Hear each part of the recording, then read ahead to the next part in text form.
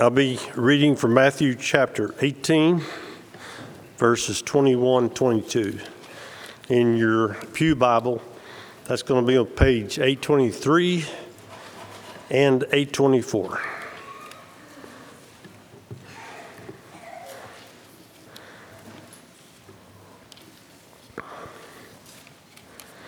Then Peter came up and said to him, Lord, how often will my brother sin against me and I forgive him?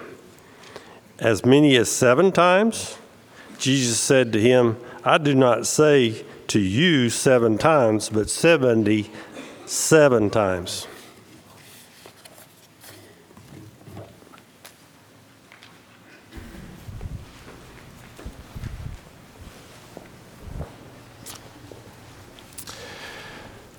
Forgiveness sounds like a good idea until we have somebody we have to forgive.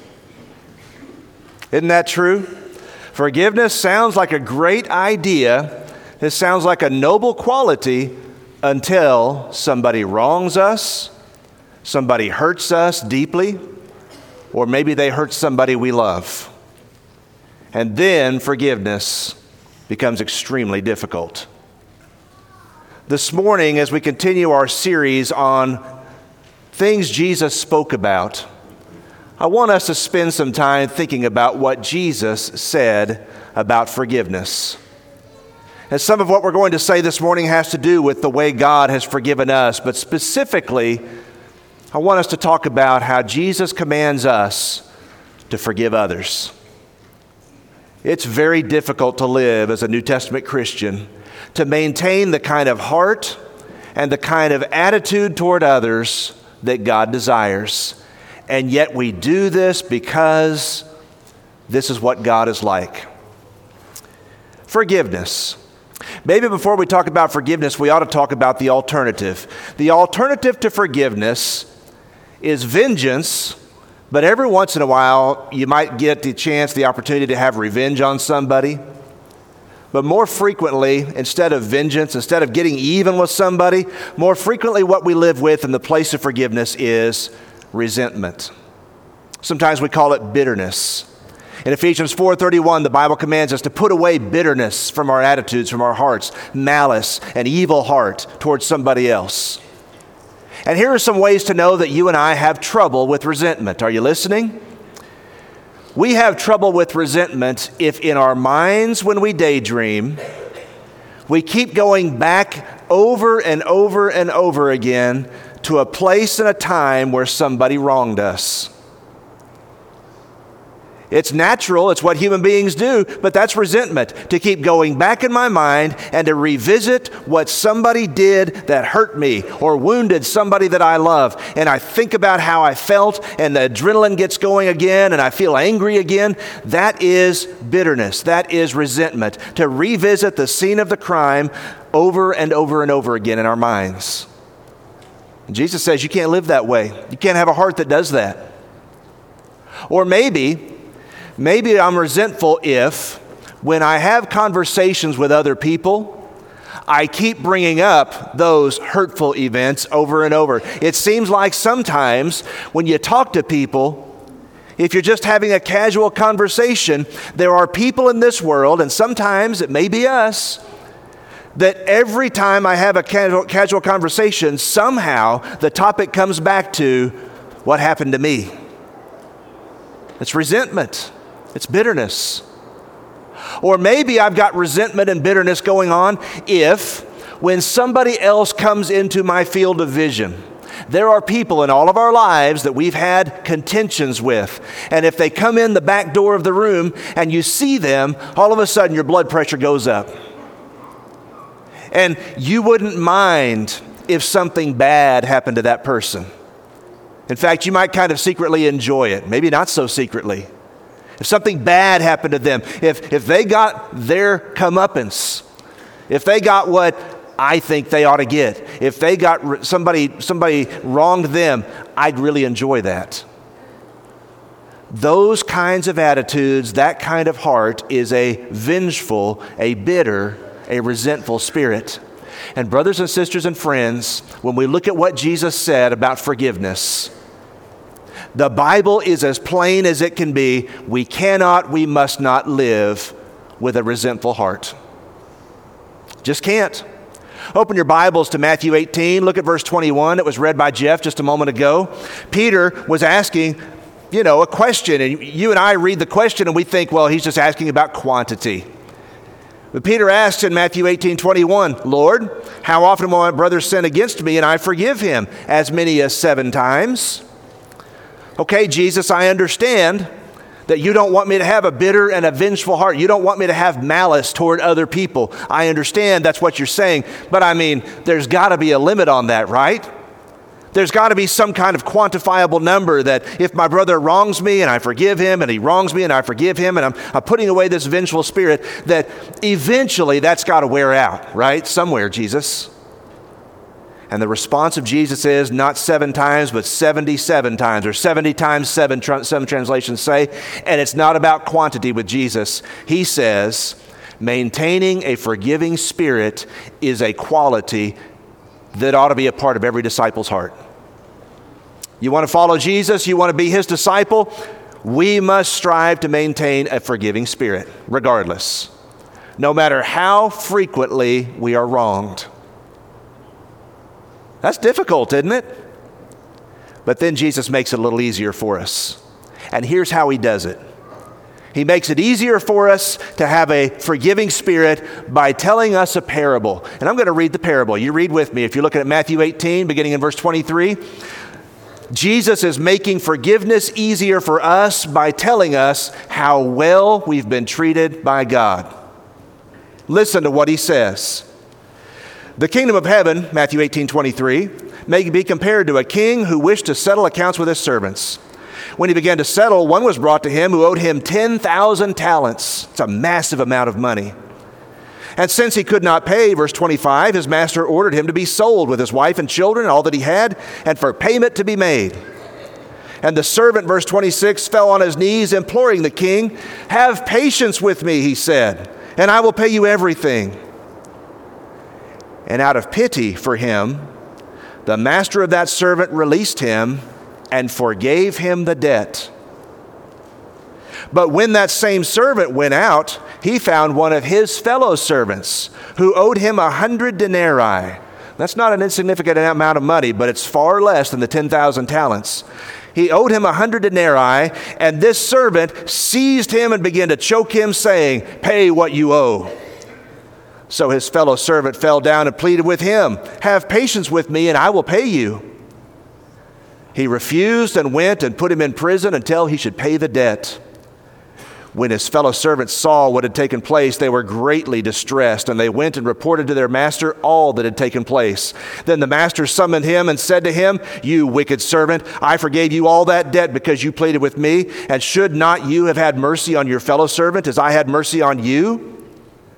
And in anger, his master delivered him to the jailers until he should pay all his debt.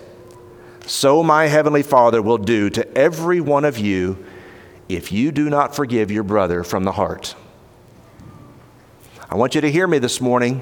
Jesus tells this parable so that we have an understanding of why a forgiving heart is essential.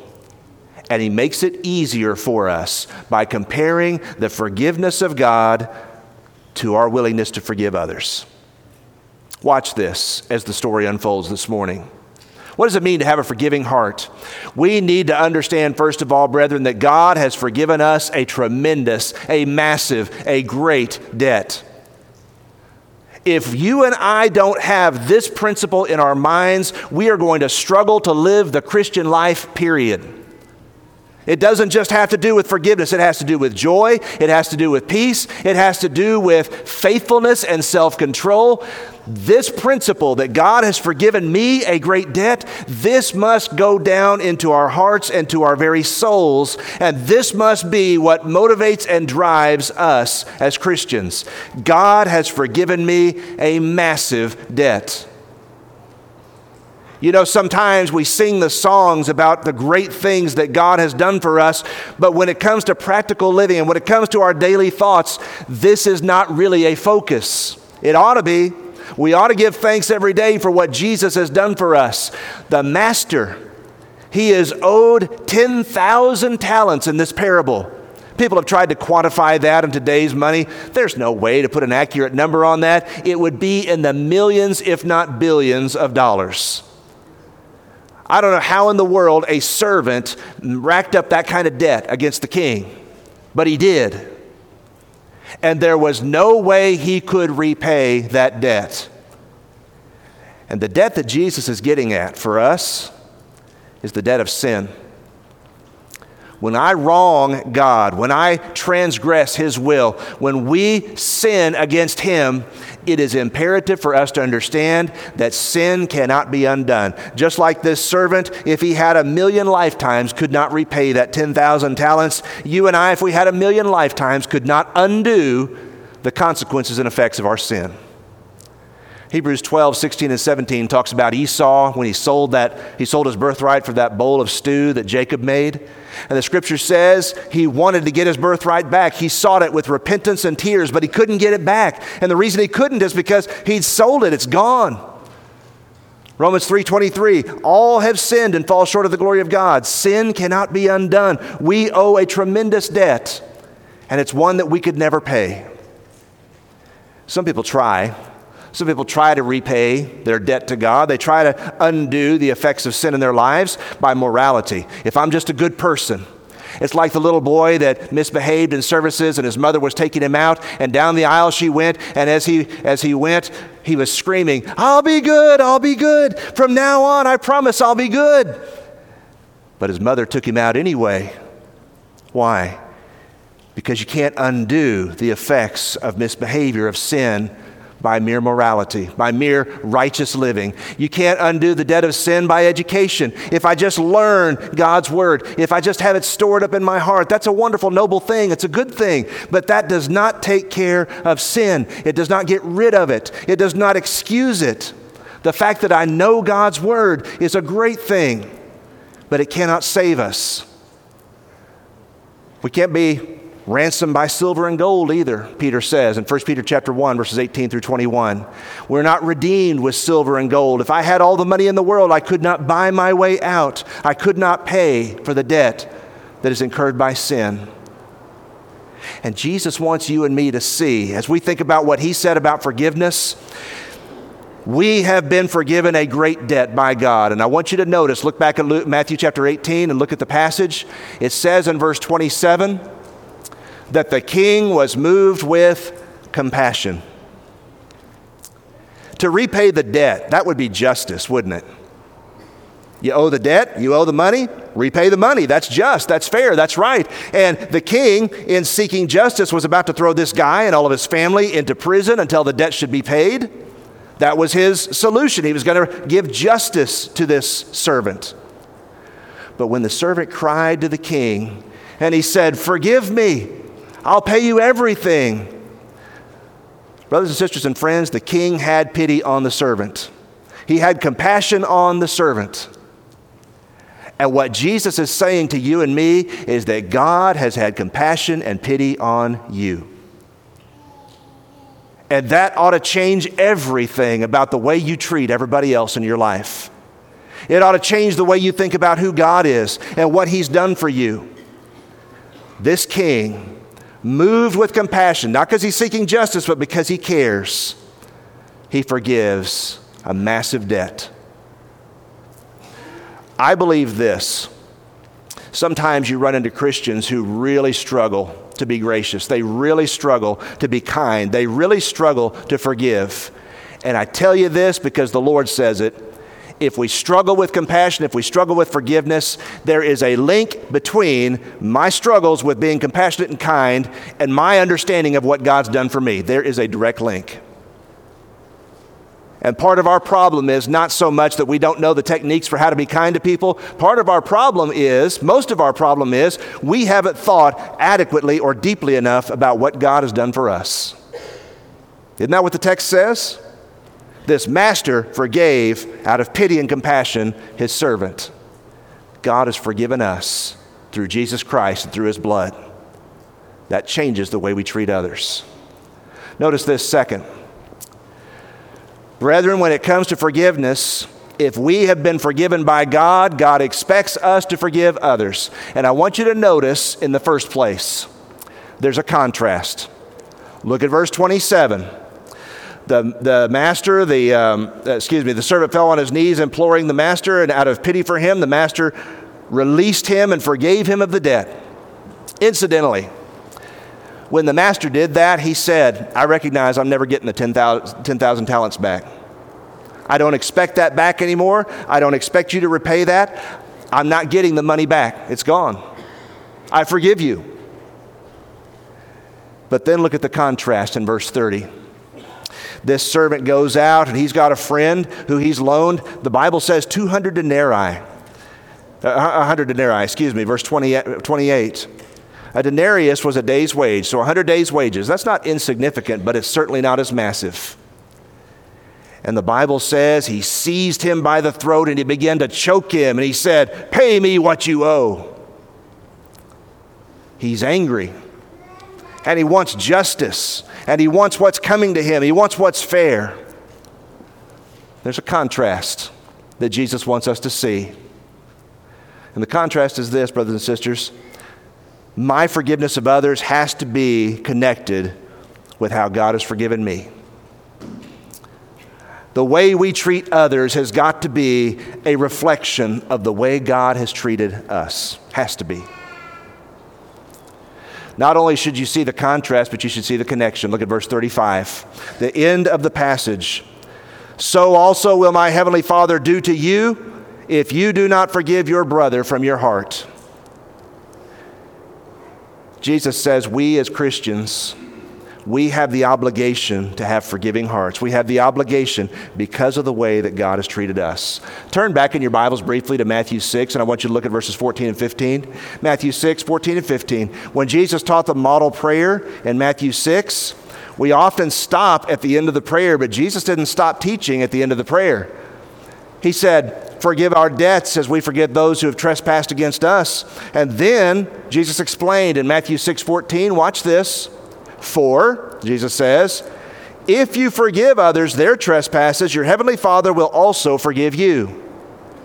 But, Matthew 6:15, if you do not forgive others their trespasses, neither will your Father forgive your trespasses. Those are challenging words, brothers and sisters and friends, because when I talk about resentment, I would imagine that every one of us, that resonates.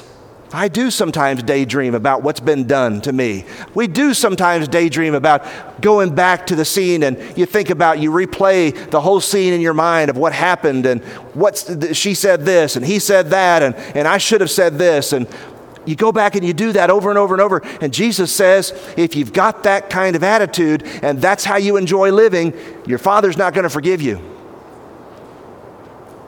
Said another way, James put it this way. In James 2:13, James said, in James 2:13, judgment will be without mercy to the one who shows no mercy. Mercy triumphs over judgment. You know what mercy is? Treating someone better than they deserve. You know what forgiveness is? Treating someone better than they deserve. It's not about justice anymore. It's about forgiveness. It's about mercy. And Jesus says, and James says, the Bible says, if we fail to show mercy to others, God's going to judge us by the standard we use. Judgment will be without mercy, the one who shows no mercy. Can I just be practical for just a second? I want you to think about forgiveness. What happens when I forgive somebody? A person in our lives wrongs us in some way. Maybe they wound our hearts. Maybe they abuse or steal or misplace our property. They wound us in some way. Worse yet for many of us is if they wound one of our loved ones. And you see your loved one hurting. You see your child or your spouse or someone that you care about, your friend. You see them hurting. You see them mistreated. And you just get so angry and so upset. Having a forgiving spirit, brothers and sisters, means a forgiving spirit. It means that even though I recognize the wrong, I am still eager to forgive. And when that person comes and says, I'm so sorry, I have wronged you, I'm not going to hold it over their heads anymore. I forgive you. I want your forgiveness. I forgive you. Jesus tells us that we are to maintain a forgiving spirit. And then once forgiveness takes place, somebody comes to you and they humble themselves and they say, by the way, this probably doesn't happen in most of our experience, because nowadays in our society, we're just not that good at reconciling. Human beings are not that good at reconciling in the first place, but especially now, I'm just going to move somewhere else, or I'm just going to sit in a different part of the building and just never have to talk to you, never have to look at you. We do those kinds of things. But once reconciliation does take place with somebody, there's still a challenge, especially if the wound was deep. You know what the challenge is? A certain little boy was living in a town where there was a bell tower. And he looked forward to the day when he could ring that bell. And so finally the day came when he could be the one to ring the bell to assemble the town for the town gathering. And he went and he started to pull on that rope. And after a while, that bell began to ring. And it was much easier for that little boy to keep pulling on the rope, and the bell kept ringing as long as he kept pulling. And finally, the town had assembled, and the town mayor came and said, little boy, it's time to stop ringing the bell. And the little boy said, well, but it just keeps going and going and going. And the man said, you've got to let go of the rope. And when the little boy let go of the rope, you know what happened? The bell kept ringing. And if he had so chosen, the little boy could have grabbed that rope and kept pulling it over and over and kept that bell ringing. But as long as he kept his hand off the rope, eventually the bell stopped ringing. When we forgive somebody, it's like the bell, the hurt. It just keeps ringing and ringing and ringing. And there is every temptation in the world for us to keep pulling on that rope and to keep thinking about what's been done and to keep holding malice and hatred and vengeance in our hearts. There is every temptation for us to keep doing that. But when we forgive somebody, what we're doing is we're letting go of the rope. And eventually, in time, it may be that bell stops ringing. But even if it doesn't, by faith we say, God has forgiven me a great debt, therefore I am willing to forgive others. Ephesians 4:32, write that down in your notes if you're taking notes. Ephesians 4:32, be kind to one another, tenderhearted, forgiving one another, even as God in Christ forgave you. Think about that. I am to forgive others the way God in Christ has forgiven me. Third, this morning, not only does God expect us to forgive others, brethren, an unforgiving heart is a grievous sin. That's where the passage ends. It's a terrible sin to have an unforgiving heart. If you look at what Jesus says in the parable, this servant who goes and he chokes his friend and pay what you owe, and the Bible says this man has an unforgiving heart, and watch what happens. There are consequences in his relationships with others. Verse 31 says, when the other servants saw what had been done, they were troubled. You ever have a relationship with somebody who is bitter? Have a relationship, a friendship with somebody who is angry? Who had all kinds of resentment and all kinds of ill will built up in their minds and their hearts? You try to talk and have a friendship with a person like that? Is it easy? Is it easy to talk to somebody that's all they want to talk about? That's all they want to deal with is how somebody's hurt me? It affects our relationships with others. These other servants are disturbed. The Bible says in Hebrews 12:14 and 15, beware, brethren, lest there be any root of bitterness in you springing up. Beware of that, because it's contagious and it's also difficult in our other relationships. Even the people that you're not, quote unquote, mad at, the people that you're not, quote unquote, hurt by, even they, when you talk to somebody who's bitter, even they are affected by that. Not only does it affect our relationships with others, it affects our relationships with ourselves. In the King James, in the New King James, there's a better translation than what the ESV does here. The Bible says that king took his servant who was unforgiving and he delivered him to the torturers. It has been said about bitterness, it is like drinking poison and hoping the other person dies. To be resentful and bitter is like wishing that somebody else would be hurt, but instead you're hurting yourself. And so it is that this servant, he's delivered to the torturers. There are people who live in an emotional and mental torture chamber because they refuse to have a forgiving heart. And they don't think about the great things that God has done for them. And most importantly, an unforgiving heart affects our relationship with God. Verses 32 and 33, the king throws the servant into prison until he pays all. Think about it. God is gracious and he's merciful and he's kind, but the right response is, if I understand what God has done, then I'm supposed to be that way as well. All of us are supposed to strive to be like God. And if I'm unwilling to strive to do that, if I don't mirror his treatment of me and my treatment of others, God says, John, I'm not going to forgive you. I'm not going to continue to bless you.